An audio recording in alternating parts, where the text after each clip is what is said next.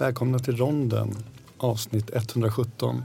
Och hör ni någon smaskar i bakgrunden så är det Andreas Vladis. Och han kommer fortsätta smaska på de nötter som Rebecca har varit schysst och köpt. Det är väldigt viktigt med stödnöt. Det är ett viktigt koncept. Mums. Så att välkomna alla lyssnare. Välkomna Andreas och Rebecca. Var är Totte? Ja, han blev upptagen med en polishandräckning. Oj. Så att han hade ett akut fall. Det är ändå psykiatrins bread and butter. Det är så. Eller? Jag frågade dig på vägen hit om det är vanligt, men vi får fråga Totte sen. Ja, det får vi. Han kanske då dyker upp, vi får se. Det är torsdag. Jag tänkte vi skulle liksom få in lyssnarna lite i settingen. Var vi befinner oss och hur ser vår tillvaro ut. Och många frågar så här, men berätta mer om Rebecca och Andreas. Och vilka är det här? Men Anders och Märit har många lärt känna genom åren.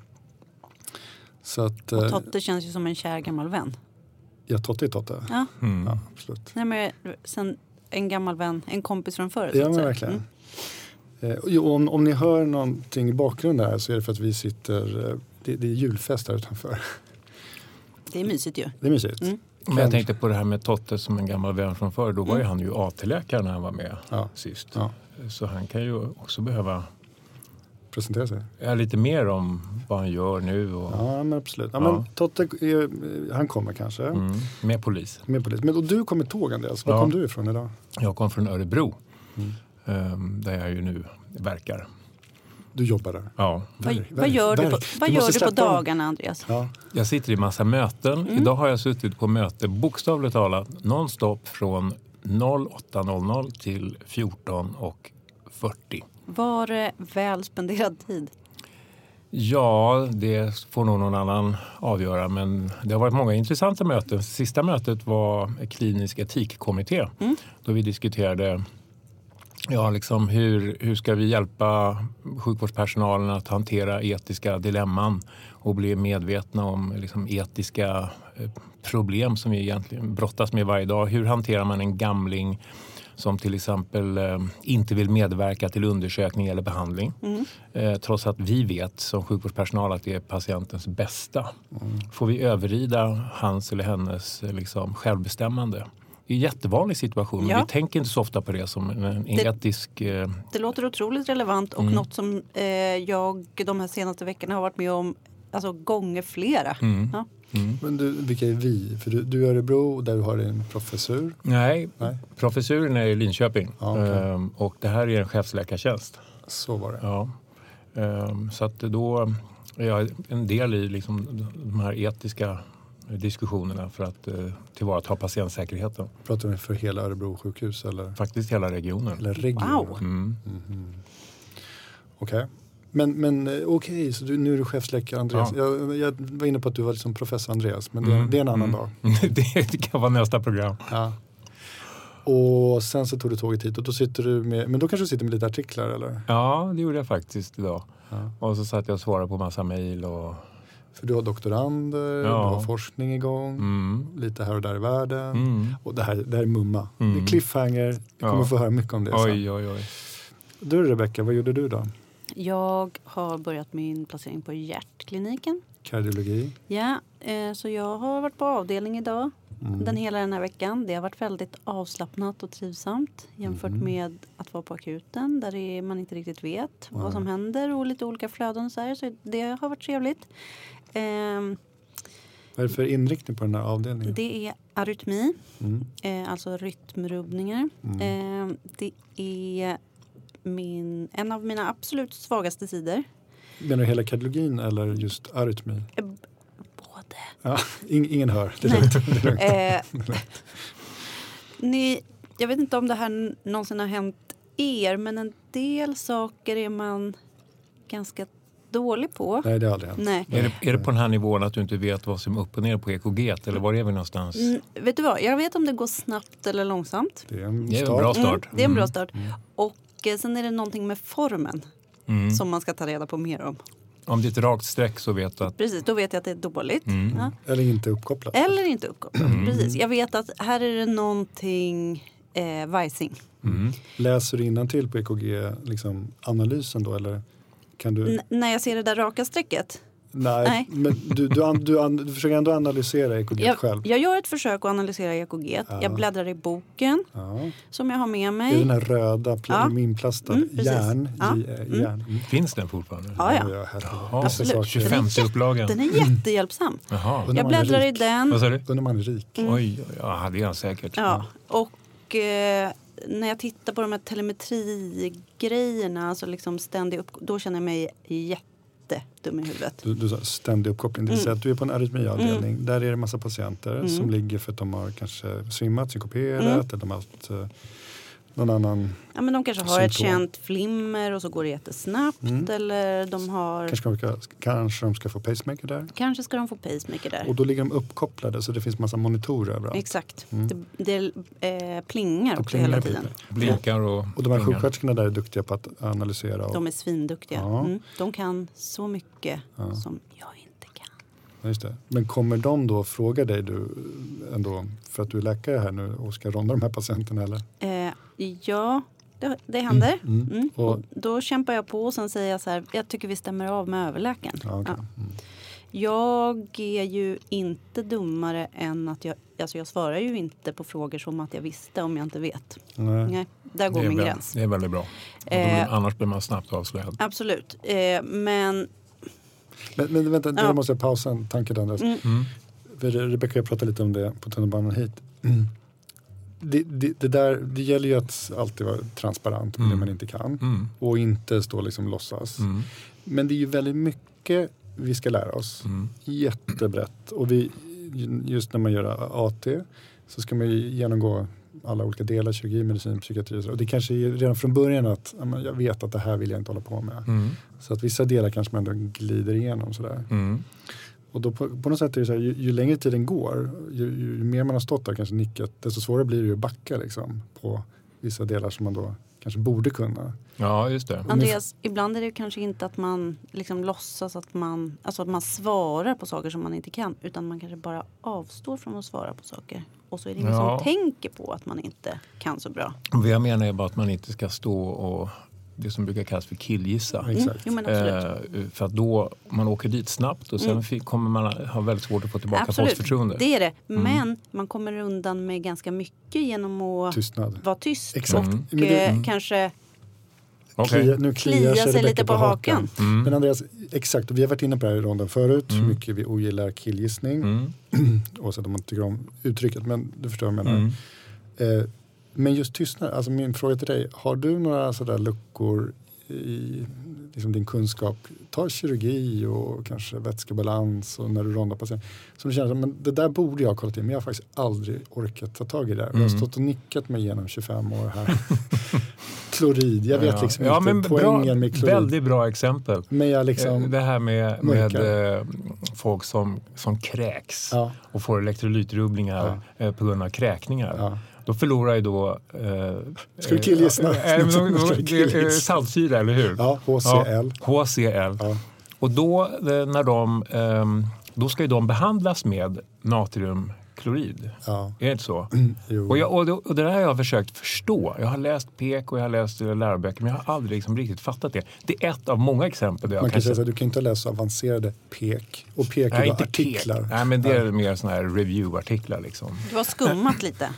Ja, sen har jag insett att det här är alldeles för avancerat för min enkla hjärna. Ska jag förklara då? Ja. När du kräks, det enda som finns i magsäcken är i princip saltsyra, HCl. Då tappar du HCl, Cl är kloridjoner. Då får du en metabol alkalos. Hypokloremisk, låga klorider, metabol alkalos. Det vill säga motsatsen till syran. Och det du kan göra, det är inte att dricka saltsyra, det gör du inte. Men det du kan göra är att ge patienten natriumklorid. Precis. NaCl. Men då får du inte med något H. Nej, men det räcker för att ändå stabilisera och återskapa en del av den här syra-basbalansen som har uppstått. Trots att man inte ger något H. Ja. Och det är det jag har haft lite svårt. Njurarna är ju de som kommer kompensera det här. Okay. H löser sig själv. Men det är precis, jag skulle säga, det är precis det enda gången som det är motiverat att ge natriumklorid. Alla narkosläkare får gärna höra av sig. Ja, men då hade ju någonting rätt i alla fall. Ja. Att jag gav Natomkliv vid det tillfället. Nej, men annars är det massor med saker. Alltså, återigen, nu låter man så himla gammal, men saker och ting förändras ju så otroligt snabbt. Min pappa som är läkare sedan länge pensionerad, han brukar säga så här: endokrinologi, det fanns inte på min tid.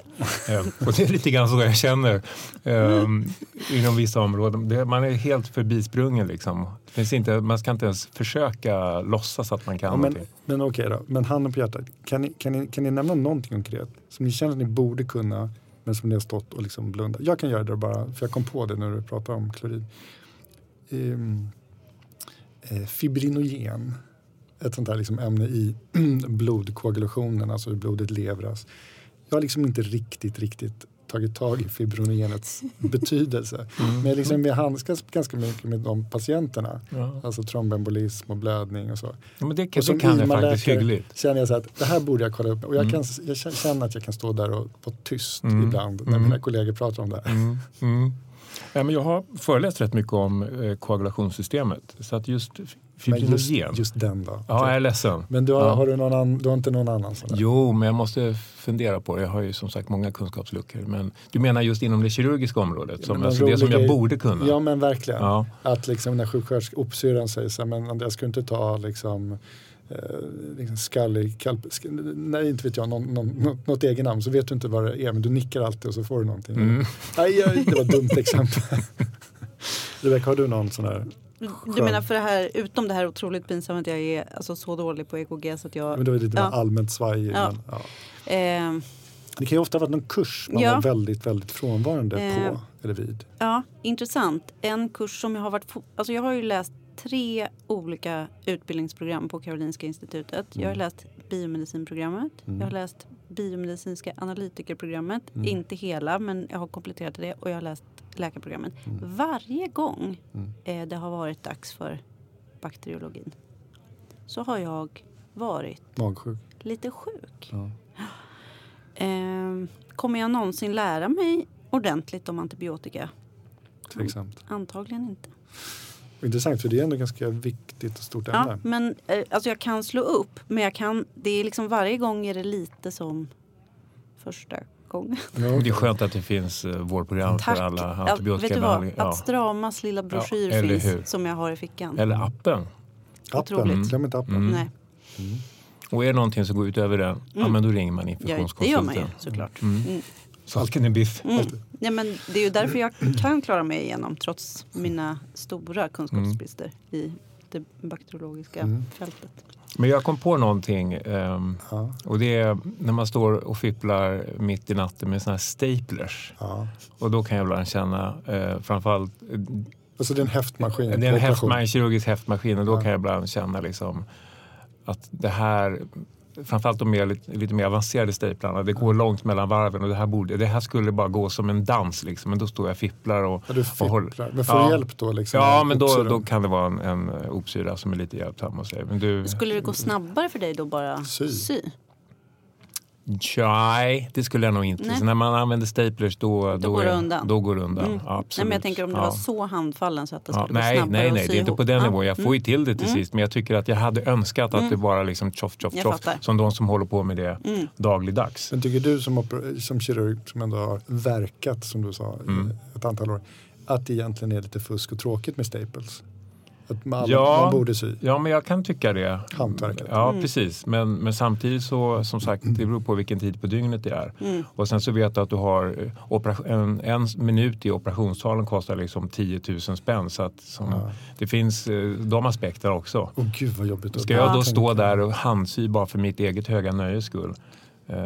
10 000 spänn, det var fan men det är illa. Jo, jag köper mycket, det rakt av. Nu har de kommit igång med ett nytt band som spelar i bakgrunden. Undrar om man hör det. Det är liveband eller? Ja, det är liveband. Andreas, jag låg upp i natt och tittade på dig. Va? På mobilen. Stackars dig. Vad var det för något? Det var på SVT Play. Ja. Du och David Batra. Jaha. Vad gjorde ni? Alltså, vi dansade Svansjön bland annat. Trevligt. Vad är liksom förutsättningarna för den här dansen? Ja, det här är ett program, en serie som heter Hårt väder. Där David åker runt till olika miljöer med väderextremer. Och just det avsnittet som Christian såg då handlar om extrem värme. Hur tolererar människan extrem värme? Nej. Kyla. Nej, men det avsnittet handlar om värme. Vi var nämligen i en yogastudio, en sån här hot yoga. Jo, jag förstår. Du menar när ni dansar, ja. Ja. Jag förstår. Jag kollade på kylavsnittet. Ja, okej. Och jag tänkte, värme kan vi ta om ett halvår. All right. Då vi har värmebölja här. Det blir bra. Men eftersom vi är liksom någon vecka innan jul och det har faktiskt blivit en köldknäpp. Ja, riktigt. Och det är vitt i alla fall här i Stockholm. Jag tror stora delar av Sverige. Tror jag. Så kan vi väl ta lite Absolut. kyltema. Hypotermi. Men i det här avsnittet då, som handlar om kyla. Så ni var i någon slags labb. Han gick in i någon... Det var någon sån här köldkammare. Där var inte jag med. Nej, du var inte med. Det var någon annan köldexpert, någon fysiker tror jag, som har något laboratorium där man kan sänka temperaturen väldigt lågt. Och då gick de in där, för David skulle sedan åka till Sibirien och det här var liksom förberedande och så. Och då gick de in, jag tror det var runt minus 40-46 grader. Något sånt. Och då var liksom det första han skulle göra, lösa någon pussel. Det låter jävligt kallt faktiskt. Ja, men och då var poängen den att man blir liksom knäpp. Ganska eller man blir trög. Ja. Men det visste inte jag, att blir man det så snabbt? Alltså, det är inte, jag trodde det var precis när man skulle dö. Men man blir knäpp alltså, av kyla så snabbt. Jag tror att det där handlar om att när man känner av en sån extrem kyla som det här handlar om så fokuseras hjärnans aktiviteter, de kortikala aktiviteterna, hjärnbarken liksom. Hur ska jag hantera den här kylan? Vad ska jag göra för att bli varmare? Hur ska jag göra för att ta mig härifrån? Det är fokus och det kan man liksom inte riktigt styra själv, det är undermedvetet. Så fast snarast att han var disträ och inte kunde fokusera på uppgiften. Snarare än att hjärnan var nedkyld och synapserna inte funkar. Han var ju inte hypoterm när han men var där. Det var det jag menar, för det var liksom i början, han bara gick in och så skulle han vara trög direkt. Precis. Många människor tänker så här med hypotermi att vad är den viktigaste effekten, vad är den viktigaste skyddsmekanismen vi har för hypotermi? Och då börjar folk säga, men det är ju liksom att blodkärlen drar ihop sig och ditten och datten. Men det är det ju inte. Vad är den viktigaste effekten? Det är att man går därifrån. Det är vårt beteende. Precis, att man skyddar sig själv. Man sätter på sig mössa, vantar, tjock jacka. Man byter miljö, man går därifrån som du säger. Det är ju det viktigaste. Allt annat blir liksom bara kosmetik. Det var intressant, för i programmet så nämnde du det här med mössa. Att det är faktiskt, det ska man ha.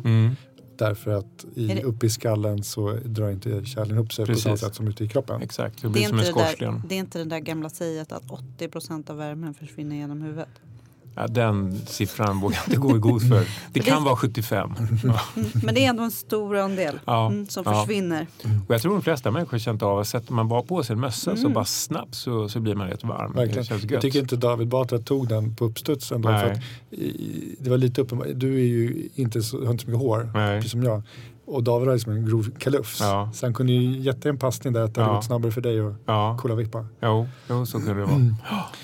Och sen, för er, Christian, för er. Ja, för oss. Och sen så åkte han till Sibirien. Då var inte du med. Nej. Det var synd.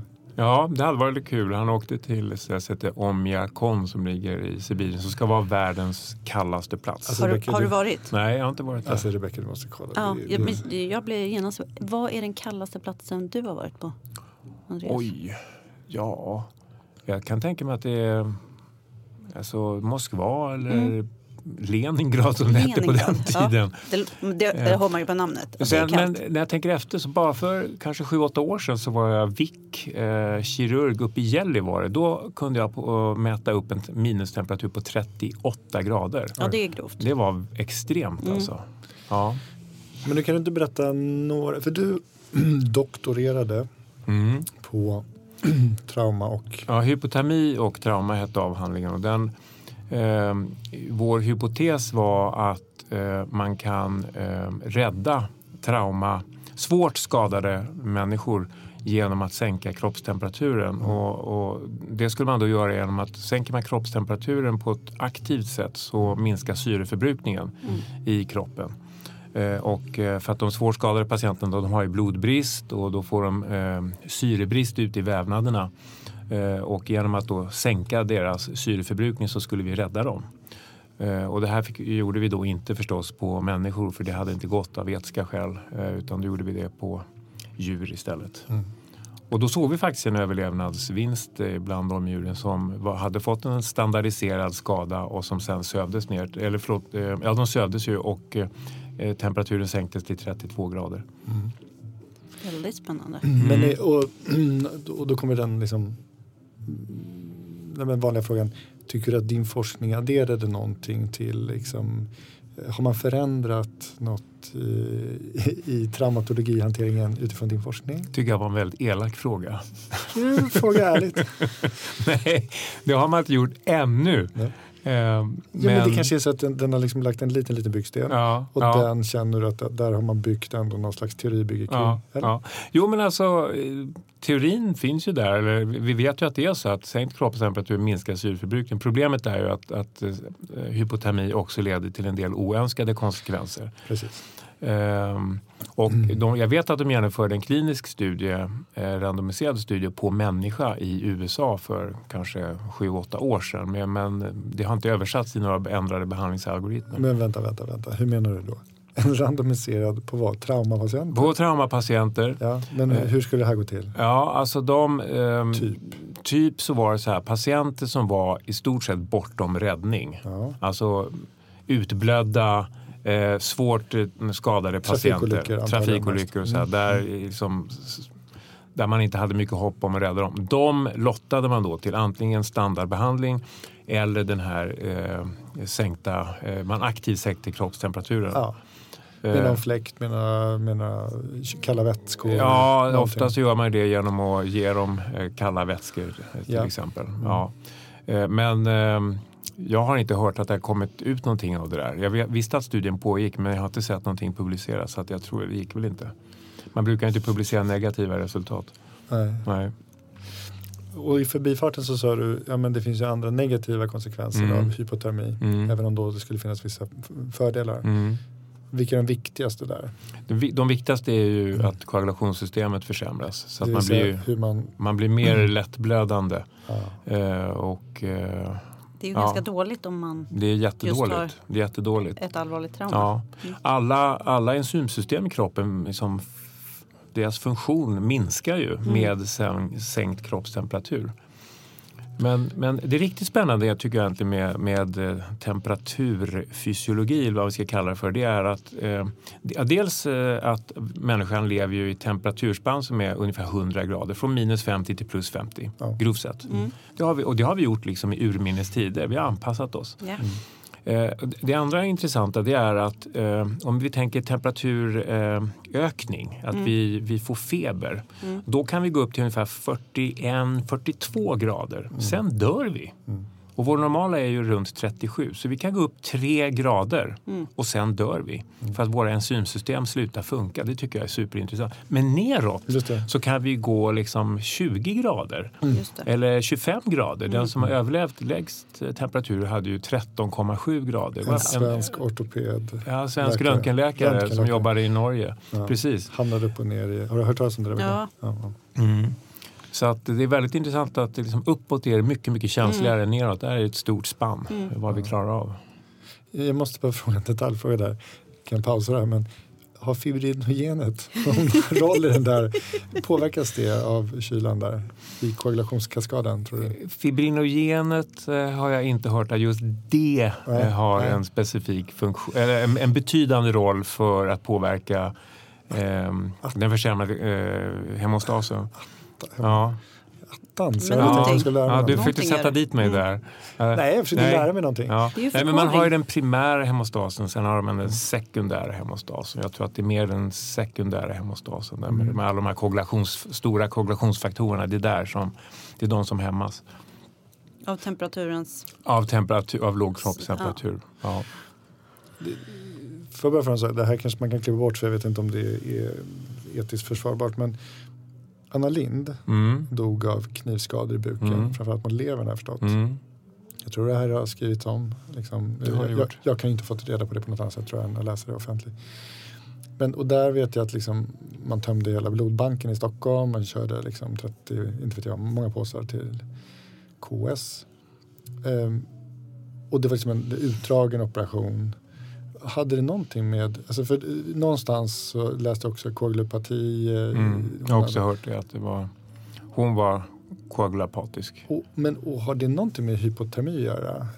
Att hon kom in sent eller alltså, har blivit hypotermi? Jag vill inte spekulera just hennes fall, men det är ju en av de stora farorna inom traumatologin. Det är ju låg kroppstemperatur just eftersom man kan inte kontrollera blödningen.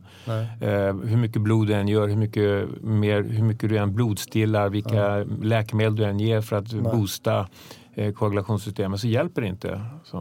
Har du låg kroppstemperatur, då funkar inte de här systemen. Men det är klart vi inte kan prata om den operationen specifikt. Vi vet inget om den, men det är annat än jag har läst. Men har det med längden att göra? Det kan det ha.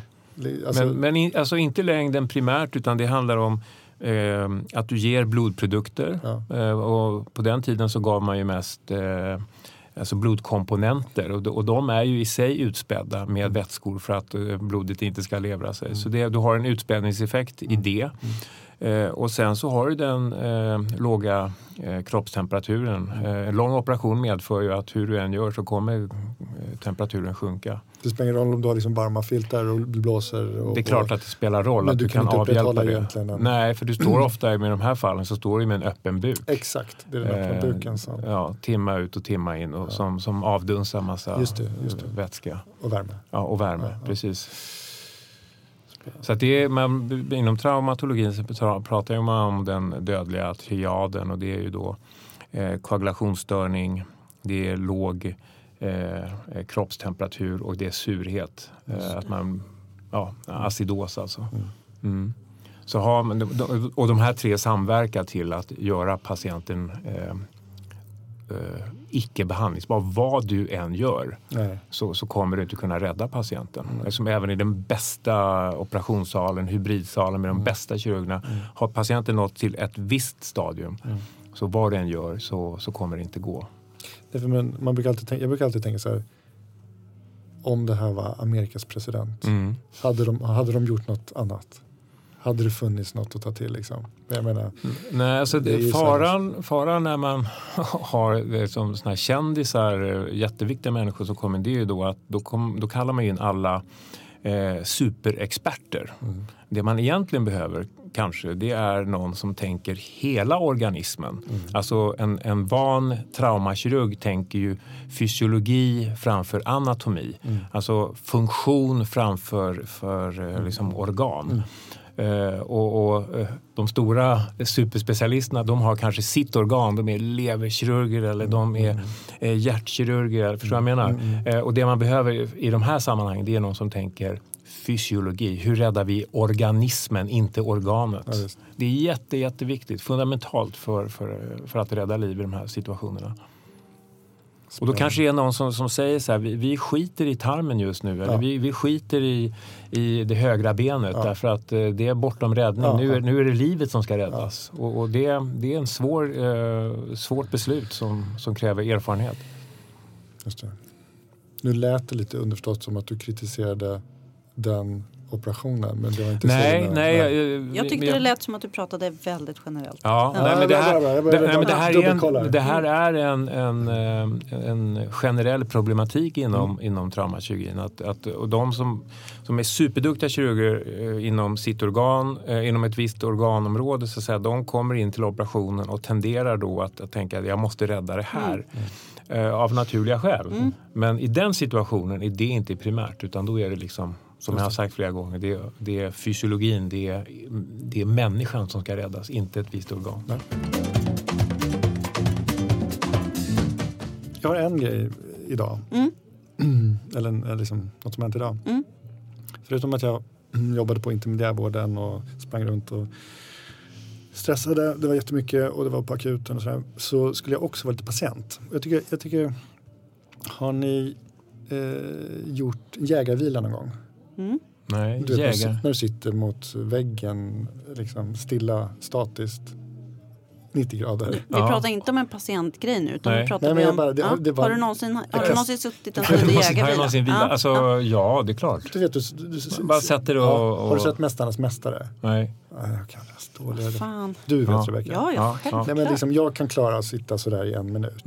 Men, gud, nu börjar jag googla på vägen hit. Men är det någon Pernilla Wiberg kanske som har rekordet på om det är så 25 minuter? När man ser de här Mästarnas mästare, men det är 20-25 minuter typ. När man ser dem då, och har gjort och prövat det själv, så det är då först man förstår vilken annan liksom, nivå det är på det hela. 1-25 minuter, ja, men det är skillnad. Ja, men man fattar ju Pernilla Wiberg. Men det är vilken svårt att sitta... Men glöm analogin, för du liksom har inte sett det. Jag kommer visa dig i pausen. Min urusla parallell som bara dök upp, det var liksom det att det är inte först du är patient som du verkligen förstår hur det är att vara patient, och du får genomlida saker som du bara sett. När, liksom, som vi pratade om för det här avsnittet sen, den här patienten som ligger i akuten på hårda britsar och hemskt. Jag vet inte, jag har varit patient så mycket det här året i olika sammanhang. Så jag känner att jag håller på att bli en bättre läkare. På riktigt? Ja. Och jag känner att jag stannar upp mycket mer nu hos patienterna. Alltså jag tycker jag har lärt mig väldigt mycket i min läkarroll genom att vara patient.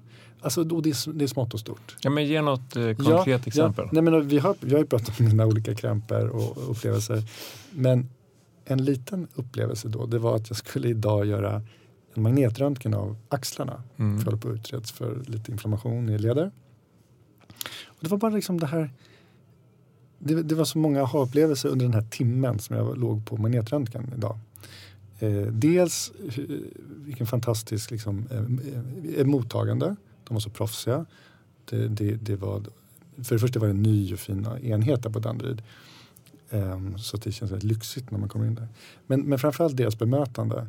De tog emot, de visade var jag skulle sitta. Det var väldigt trevlig, mjuk stämning och väldigt informativt. Och det var inte för att de vet vem du är, att om inte de passar sig så kommer det stå en lång blänkare i morgondagens DN. Jag tror inte det. Christian, gick du dit i arbetskläder? Ja, men förvisso, men det här var... Ja, där har vi det. Men nej, här kommer stora överläkaren. Nej. Den skylten var borta. Aha. Jag tror faktiskt inte det. Jag tror att de är så här proffsiga mot alla. Och jag hörde hur de pratade med patienter, någon annan. Jag var en patient i det där läget. Men det var det första, liksom, det fina bemötandet och proffsiga. Men sen var det här, när jag la mig ner i magnetkameran. Och då låg jag i 1 timme. Ja, det är fan med en lång jävla stund. Höga ljudet, men du kanske hade hörlurar på dig. Nej, men då var det så här små detaljer. Att då skulle jag liksom ligga i någon slags ställning och så att ena axeln låg stilla.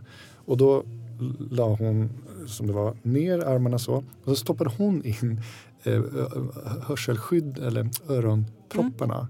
Men de gjorde det lite slarvigt. Det var ju svårt. För jag fick inte göra det själv.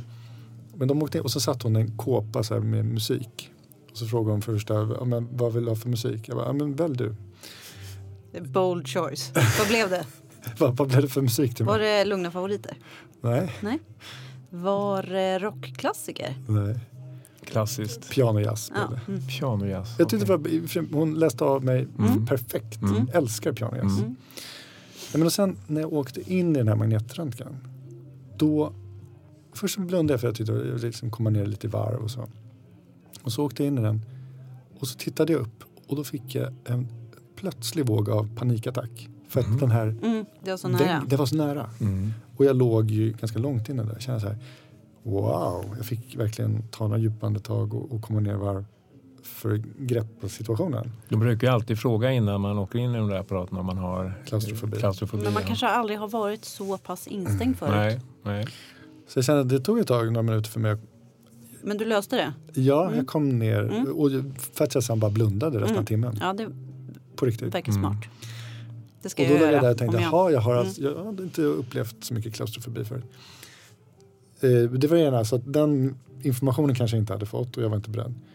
Och så tänkte jag, men tänk om jag var 85 och hade massa krämpor nu på riktigt och låg i den här tunneln. Men vänta nu, du sa att du hade inte fått den informationen? Den kanske var skriftlig. För du sa ju för en stund sedan att de var så informativa. Jo, hittills. Men du var inte receptiv? Jag tror jag hade fått Kanske. en skriftlig information säkert innan det här besöket, kan jag gissa. En dålig patient, du läser inte på. Och sen så när jag låg där var nummer 2. Det var ju att det här ljudet var så fruktansvärt Ja, det är högt. hemskt. Därför att de här öronpropparna satt ju så dåligt. Så att jag tänkte så här, men det här är nog farligt för min hörsel. Jag var beredd att trycka på den här lilla, liksom, jag hade fått något i handen så jag kunde kommunicera med dem, en signal. Men jag Nödanrop. bet ihop lite. Och sen så bytte de plats och då kunde jag köra in mina öronproppar. Jag bara tänkte så här, jag anser mig vara fortfarande relativt ung och frisk. Och då tänkte jag, men herregud att människor äldre och mycket mer liksom, sjuka än jag klarar av det här. Och det här var bara en magnetröntgen. Och då gick tankarna väldigt mycket ner till Rebeckas liksom, akuten beskrivningar. 85-åringar som ligger på de här britsarna över natten. På hårda britsar i kalla regn. Man liksom kommer tillbaka till det hela tiden. Det är det där som är så omänskligt och hemskt. Och då kommer du tänka på att du har blivit en bättre doktor av den här erfarenheten. Du har större förståelse, bättre empati. Jag liksom. tycker jag ser det mer. Jag tycker jag liksom stannar upp lite mer hos patienten på avdelningen. Bryr mig lite mer. Än vad det låter som att jag sprungit i en tunnel hela livet. Lite, Christian, låter det så. Jo, och det där kan komma i skov liksom. Det är inte första gången jag tänker på det. Aha-upplevelser. Det har blivit mer påtagligt eftersom jag själv har varit ganska mycket i sjukvården.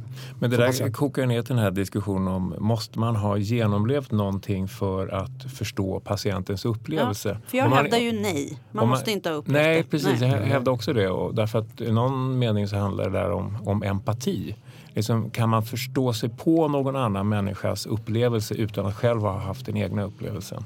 Jag tänker att ganska mycket handlar om att man ska vilja förstå någons upplevelse. För då kan man göra det. Alltså man måste bestämma sig för att leva sig in i det för att man ska kunna göra det. Det finns mycket saker som folk säger så här, jag kan inte föreställa mig hur det där känns. Men det är för att man inte vill föreställa sig det, för det är för jobbigt. Jag tror att om man bestämmer sig för att leva sig in, då tror jag att man kan det. Det är klart, och vi pratar om det på läkarprogram och det finns ju många saker man kan prata om, men jag håller nog inte med där om att den riktiga känslomässiga kopplingen dyker upp först när man verkligen upplevt någonting. Smärta till exempel. Svårt att sätta sig in i vad smärta är om man inte har upplevt den på riktigt. Man kan se att en människa har ont. De kan säga jag har VAS 9. Ja, men vad betyder det liksom? Jo, men du gör ju också en bedömning av lider den här människan. Vi har ju patienter som kommer in och säger jag har VAS 12 och de ser helt opåverkade ut. Och det är ju inte någon större empati hos mig. Men sen kan det vara någon som säger VAS 5 och som är verkligen plågad. Exakt, jo. Och då kan man verkligen bli ledsen av patientens vägnar och känna att den här människan har det svårt. Verkligen. Så att jag tror att det handlar om empati, att leva sig in i andra människors situation. Och då behöver man egentligen inte genomleva precis samma sak. Nej, men samtidigt så det är klart att du har ytterligare en liksom, erfarenhet som berikar din referensram.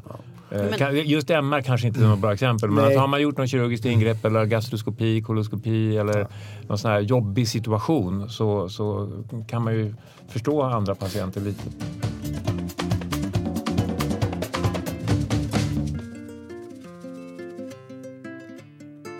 Mamma, lita på mig. Pappa, lita på mig. Jag vet vad jag gör. Totte är fortfarande kvar med den här handräckningen. Ja. Men jag har noterat från er lyssnare att ni verkligen uppskattar vårt nya segment Fördomsronden. Så vi ska självklart inte liksom lämna bara för att det är Tottes segment. Det känns som att det är Tottes, det är liksom fördomsbonanza. Jag vet inte vad han fick det därifrån. Nej, men det är Tottes. Ja. Men jag tar vid. Jag är ändå den närmsta Totte som någon kommer i det här rummet, tror jag. Är du lika fördomsfull som Totte? Eller mer, jag vet inte. Men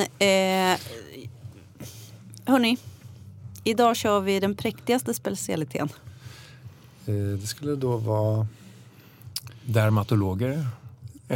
De kommer nog högt upp på listan. De är långt ifrån, skulle jag säga. Långt ifrån de präktigaste. Då måste det vara barnläkare. Självklart. Just det, där satt den.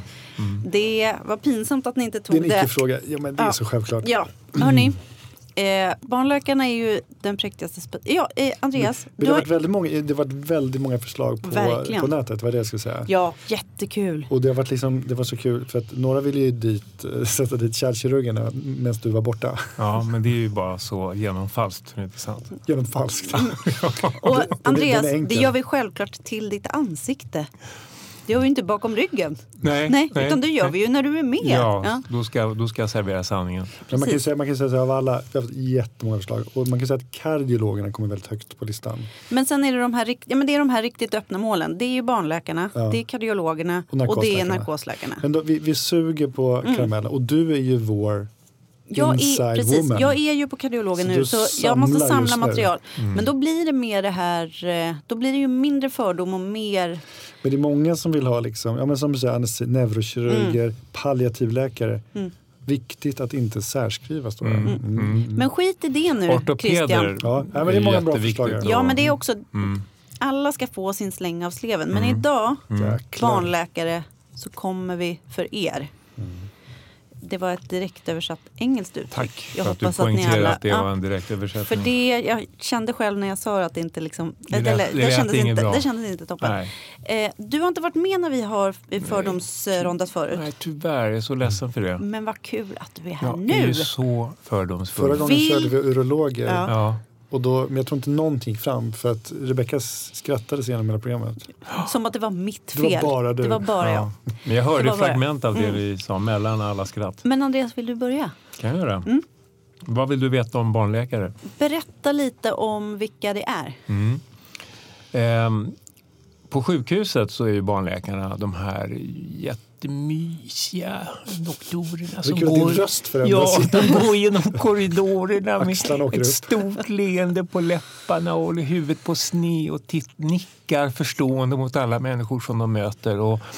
Och på kläderna så har de ofta massa små seriefigurer och Bamse. Alltid Bamse. Ja, precis. Så att de utstrålar liksom någon form av harmoni gentemot oss andra inom sjukvården då, som på något sätt ska känna oss lite dysharmoniska. Det är mer dystopi. Ja. Det låter inte som att du tror att det är en äkta harmoni. Nej. På din röst låter det som att det är en falsk harmoni. Det låter också som ett lätt förakt mot... Nej, jag ska säga så här. De barnläkare jag känner, de är faktiskt väldigt vänliga och trevliga. Jag tror att de är genuint vänliga och trevliga. Men de har ju den här framtoningen på jobbet, helt klart. Men det kanske kontrasterar mer mot alla de andra hårdhudade kirurgerna och så. Men... Du menar att liksom alla andra är så liksom mer cyniska och hårda, så någon måste stå för den goda lite så. delen? Så. Och barnläkarna tar den rollen. Ja, men nu tycker jag vi hamnar helt fel här, för nu, jag tror vi skulle prata fördomar. Ja. Du menar allt det här är fakta hittills? Okay. Men de har ju en massa Bamsefigurer på men det är ju fakta. Absolut. Ja, alltså såpbubblorna. De ler ofta. Såpbubblorna de har ofta ligger ju huvudet där. på snett. Absolut. Christian, har du något? För mig är det så enkelt, för jag känner så många barnläkare. Men då är det ju inte heller fördom, då är det ju marknadsundersökning. Morfar var läkare, svåger var läkare, min morbror är barnläkare. Alla är barnläkare. Ja, men berätta om din svåra uppväxt då. Ja. Svåra uppväxt, som är kopplat till de här barnläkarna. Ja, precis. Nej, men jag tänkte så här, jag funderade på vad de lyssnar på för musik. Då kom jag på, jag hittade nämligen deras låtlista på Spotify. Kul. Så här, nu, vilka låtar tror ni finns på deras lista? Här har vi. Lale. Lale. De gillar Lale. Här Tracy Chapman. Så Tracy Chapman, Richard Marx, Cyndi Lauper, Time After Time. Det är ändå en jättebra låt. Bonnie Tyler, Phil Collins, Against All Odds. Det här är också en generationsgrej. Hur är det med Idas sommarvisa? Nej. Never Say Goodbye. Bon Jovi. Ja, men, du ska inte tro det blir sommar. Kanske inte på dansgolvet då, eller till fördrinken. Jag tror inte min generations barnläkare lyssnar på det här. Vad lyssnar de men det på var då? intressant. Vad lyssnade din generations barnläkare på då? Nej, vet ni vad? Nu tänkte jag på ett faktiskt exempel. Så... Okej, vi halkade ur fördomsspåret. Jag halkade ur fördomsspåret. Ja, förlåt. Men nu får vi skärpa oss. Och sen så tänkte jag också på vad röstar de på? För mig är det självklart. Är det för er också? Att de är Va? sossar? Nej, Miljöpartiklar? liberaler. Liberaler, okej. Alltså eller kanske center slash Ja, men de är ju i mitten. De är i mitten. De är ju verkligen i mitten. Det jag försöker säga så här, om ni har liksom den här Barnrättskonventionen. de har en sån här Ja. normalfördelningskurva liksom. Ja, du vet, Beltskurvan heter det. Gauss. Så är det liksom barnläkaren, allt de gör är här i mitten. Ja. Det är liksom... Någonstans mellan medianen och Men det är medelvärdet. aldrig ytterligare. De är otroligt rädda för att steppa ut här i de här liksom periferin. Så att liksom mixlistan, det är best soft hits ever. Liksom så. Det skulle aldrig vara liksom någon heavy metal, death metal. Bilen är, vad är det? Det är liksom en Toyota Corolla. Ja, Eller, elbil möjligen. Men är inte det lite för extravagant? Jo. Men det kommer vara elbil om 5 år. Okej, hybrid då. Ja, Hybrid. precis. Ja. Nej, men jag menar även politiskt. Alltså det ska inte vara för mycket åt det ena eller andra hållet. Det finns ju inte en enda barnläkare som röstar på SD i Sverige. Nej, det gör det ju inte. Det gör det ju inte. Och knappt någon som röstar på vänster. Jo, det gör det. Det tror jag. Enstaka. Absolut. Det tror jag. Det finns. Det är Till och säkert med en hel del. Alltså det är säkert 3-5%. 3-5%. Jo, men är ni med på liksom att det är mitten på den här? Liksom? Jo, absolut. Vill inte stå ut, och det är samma sak där i korridoren när man möter barnläkaren, att det kan vara lite skämt, men det får ju inte vara för extravagant. Eller? Nej. Men de är ju väldigt empatiska eftersom de tar hand om små skyddsvärda, försvarslösa barn. Jo, så men de är ju på barnens sida. Ja. Rebecka, vad tänker du? Vad liksom poppar upp i ditt huvud? Odd Molly-koftan. Ja. Även män? Nej, de har ju inte det. Men... Var handlar liksom en barnläkare? En kvinnlig barnläkare som går ut på stan. Det blir så Stockholmsperspektiv. Ja, men det blir ju Stockholmsperspektiv. Ja, men så det går... Ja. Myrorna? Nej, men det kan absolut vara något second hand, men då tror jag nog att det är någon lite så mer exklusiv variant. När någon ändå har gjort ett urval. Men det är annars är det liksom Åhléns City i Stockholm. Det är inte NK. Nej, men Åhléns City i Stockholm, där finns det många olika varumärken. Just det. Så där kan man liksom gå, då behöver man inte gå i så många affärer. Nej. Med sin begränsade tid. Ja, just det. Och sina småbarn som man har. Och det finns liksom både lite dyrare men också lite mer prisvärt. Det är Åhléns. Blundstones har man. Ja, de håller länge. De håller jättelänge. Ja. Och det liksom funkar bra om man har smörjt in dem ordentligt med fett. Då är det ju också något vattentäta. Men de äger ju självklart riktiga regnkläder och gummistövlar. De använder Facebook Market eller vad heter Marketplace. Ja, Marketplace. Så de byter mycket, köper och säljer på Marketplace, eller? Absolut. Mer än vad de... Mer än... Blocket. Det är Marketplace. Vet du vad, det tror jag faktiskt att du har rätt i. Jag hade inte tänkt på det, men det det tror mycket jag. Marketplace. Vad handlar det om mat? På den närmsta matbutiken på vägen från jobbet.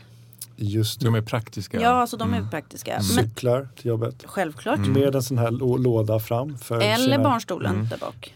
Eller både och, ja. Eller både och, ja. Men det är också så skönt med lådan, för då kan man ju handla på vägen. Skulle de handla mat nära hemkört?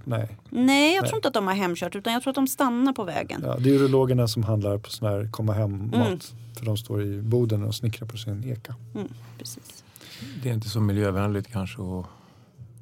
Nej, alltså vi måste ju tänka på planeten till de som ska komma. Men det där måste jag göra en invändning. För ni tänker att de är liksom medvetna om allt. Att liksom både miljö och att de ler på jobbet och allt det där. Men jag tror att de är inte medvetna om att de faktiskt är de största koldioxidbovarna. På vilket sätt? Men eftersom de har objektivt flest barn. Ja, jo det är klart. Så när de reser till Thailand på 2 de veckor, gör ju det. för det gör de faktiskt de gör också. De gör det. Så upptar de faktiskt fler säten än andra i snitt. Sant. Och jag menar, de reser till Thailand. Det gör de verkligen. De har ju inte slutat med det. Nej. Till skillnad från... Ja, vilka har slutat med det? Inte många läkare. Nej. Vi måste nog backa på den. Men så jag tror att de är inte riktigt medvetna om att de är största koldioxidbovarna. Nej, på grund av barntyngden. Ja. Det har du rätt i. Skiljer de sig i större utsträckning än andra? Nej, det gör de inte. Jag tror inte heller. De håller ihop med sin Trots allt. high school Darling. Är de ihop med en annan läkare i stor utsträckning? Det tror jag. Det är så? I större utsträckning. Jag tror det. Kirurgerna? Ja, jo. Kirurgerna är ju som ni vet gifta med en sjuksköterska. Ja, så. Jag har läst det någonstans. Vad heter det? Men det känns ändå lite uddlöst. Men är det som är kanske det är ju precis svåra med barnläkarna? Det är ju uddlöst. Alltså de är gulliga och så. Så att det men nästan de är blir tråkigt. De är inte så spetsiga. Det är liksom inte liksom... Där fick du till det. De är mainstream på något sätt. Ja. Nej men alltså de är... Men det måste finnas ett mörker här. Det här liksom blir för mycket sån här Jag antar att det finns ett mörker, men det har de ju inte delat med sig av. Ja, men var finns det? Ja, det vet jag inte. Det det är att liksom de lite har- mystiskt.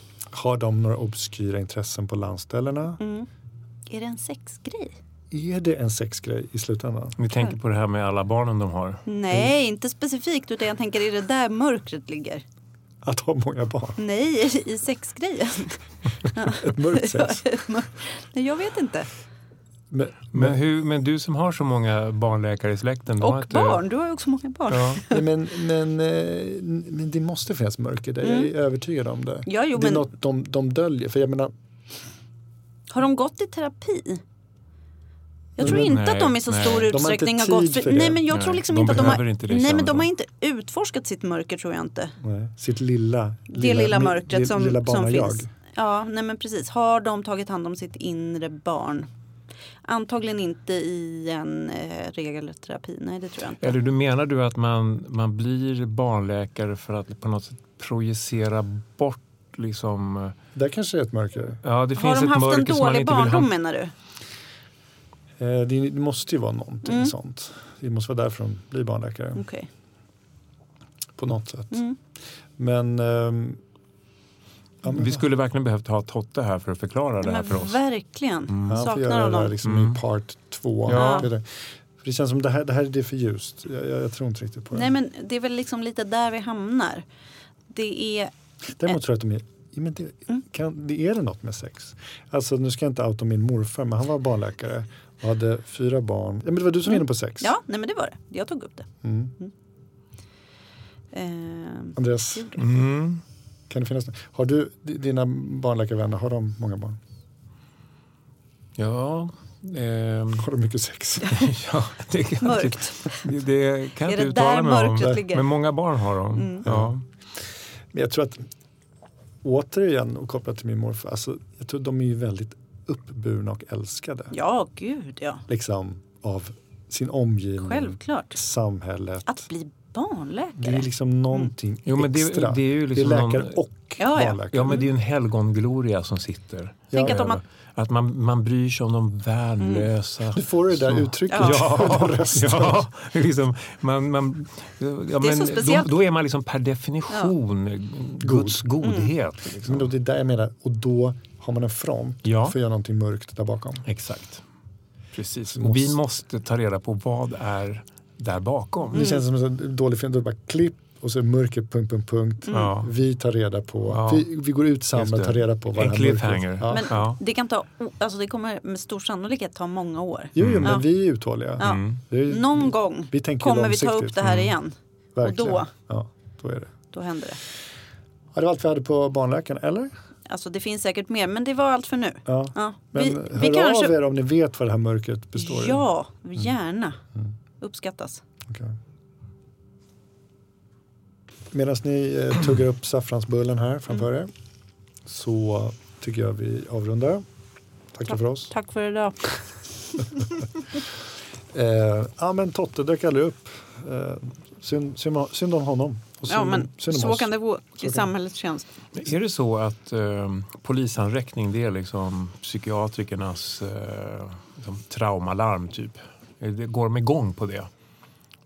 måste vi fråga honom, jag blir vet det action inte. här liksom. Nu kommer polisen. Det beror Jag på hur- tänker Kling och klang kommer och Jag tänker att det är mer så här logistik och lite träligt. Ja, jag tror att det Ja. är mycket träligt. mycket väntan. Och, Ja, men så ska man hålla Och så- någon lite psykotisk någon patient i någon trasig öppenvården och människa vänta. som mår jättedåligt. Ja. Ja. Men här kommer... Nej! Tottisen! Talar om trollen. Men vi gör så här nu. Trollet är här. Sent omsider. Hej allihop. Hörrni, Äntligen. jag tror vi gör så här. Vi avslutar det här avsnittet med att säga Totte, jag ser att du inte var med. Vi har haft kul. Och tack alla lyssnare.